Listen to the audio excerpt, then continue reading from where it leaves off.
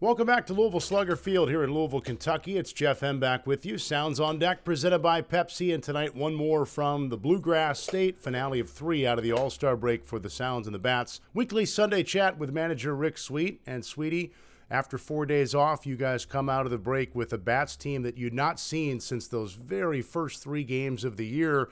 They're a pretty good ball club. You guys are number 1 in pitching. They're number 1 in offense. And it feels like so far, at least in this series, their hitting's been better than your pitching. You're right.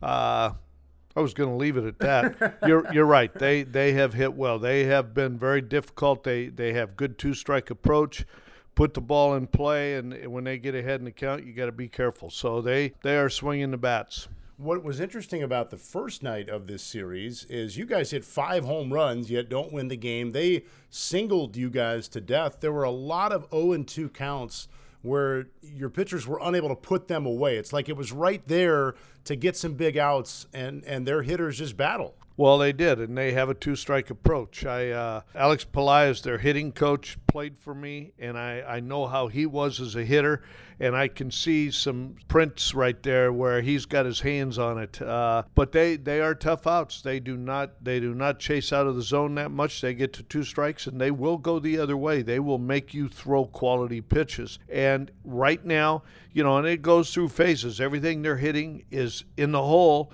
and everything we're hitting is at people, and that changes too. We've had that go our way for a while. Right now we got to get back to finding some holes. A few weeks ago when Norfolk came to Nashville, you felt good about your ball club because you guys hung with them step for step in that series, and they've got a really good offense. This Bats team is right up there offensively as among the best in the league. Statistically, do you feel like they've looked that way? Do you put them up in Norfolk territory offensively? Oh, without a doubt. They are tough outs, 1 through 9. They are tough outs. Yes, they fit right up there offensively. The problem they've had is their pitching has not been very good. Mm-hmm. And it's done well against us. The 2 starts we've seen, they've thrown a couple good starters at us. We have scored some runs in the first game, and then last night we couldn't get anything going, but we did hit a lot of balls hard. That could have changed the complexion, but we definitely have to shut down their offense. It's been Brewers-Reds at the big league level. It's been a great series for Milwaukee so far this weekend, and you've got history with the Reds. I know you still have always watched them from afar, friends with Pat Kelly, among others. You mentioned Pelaez. The Bats have not had a winning record since 2011 when some guy named Rick Sweet was their manager. I know you're aware of that. Oh, yeah. I'm well aware of that. I spent 9 quality years with the Reds, and I still love the Reds. I do. I've got a lot of close friends. I talk to David Bell in the big leagues all the time, although I haven't talked to him about a month. When they got hot and had that winning streak, I thought, I better not call. So I've stayed out of that. But a lot of their coaches were coaches when I was here. And so, yeah, I'm still very close with everybody here in Reds, with the Reds organization. And, it's been fun to watch, except when they play the Brewers. Mm-hmm. Let's talk about a few of your hitters. Patrick Dorrian hits 2 home runs the first night, 2 more hits last night. We've talked about him before. Right now, consistency-wise, he feels like one of your most dangerous threats in the lineup. He is always a dangerous threat. He just keeps getting better and better, and organization-wise, they're starting to pay notice to what he is doing and his process score. You hear us talking about process scores all the time, and he has moved up in the process score race with other players and put himself on the map with the Milwaukee Brewers. I see Keston Hiura again hit a ball hard last night that their center fielder made a great catch on. But post-injured list, it still looks like the same Keston from before the injured list. Do you feel that way? Oh, yeah, without a doubt. He came back, and he's right where he wants to be. And, we sent a player up today.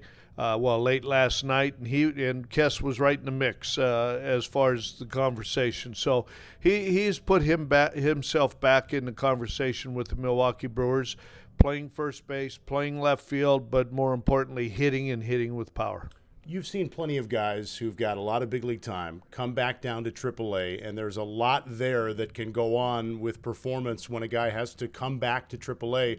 What are you seeing with guys like Mike Brasso and Luis Urias who are trying to get their offensive game going, and at least results-wise, it hasn't been there yet? Well, they need to take a deep breath and step back and say, okay, they're trying to do it all at once. They have a tendency to come back and say, okay, I have to do this. I have to do that. Well, that's not how you hit. You don't have to do anything. What you have to do is see the ball and take your type of swing and drive the ball gap to gap and not force the issue. You got to let it happen. And a couple of these guys came back and they're trying to force the issue because they want to get back to the big leagues. Well, you get back to the big leagues by being yourself and being the type of hitter you're capable of being. Look, anybody wants to get back to the big leagues. The Brewers are in first place. They're in a division race. Does that add to the urgency for some of these players trying to get back just because of what's on the line up there? Well, without a doubt. But they want to get back because the big leagues is the greatest place to be. There is no doubt about it. But to be in the race, yeah, they want to be in that race. There's nothing more fun than winning baseball games, and having a chance to win baseball games at the major league level is the most fun.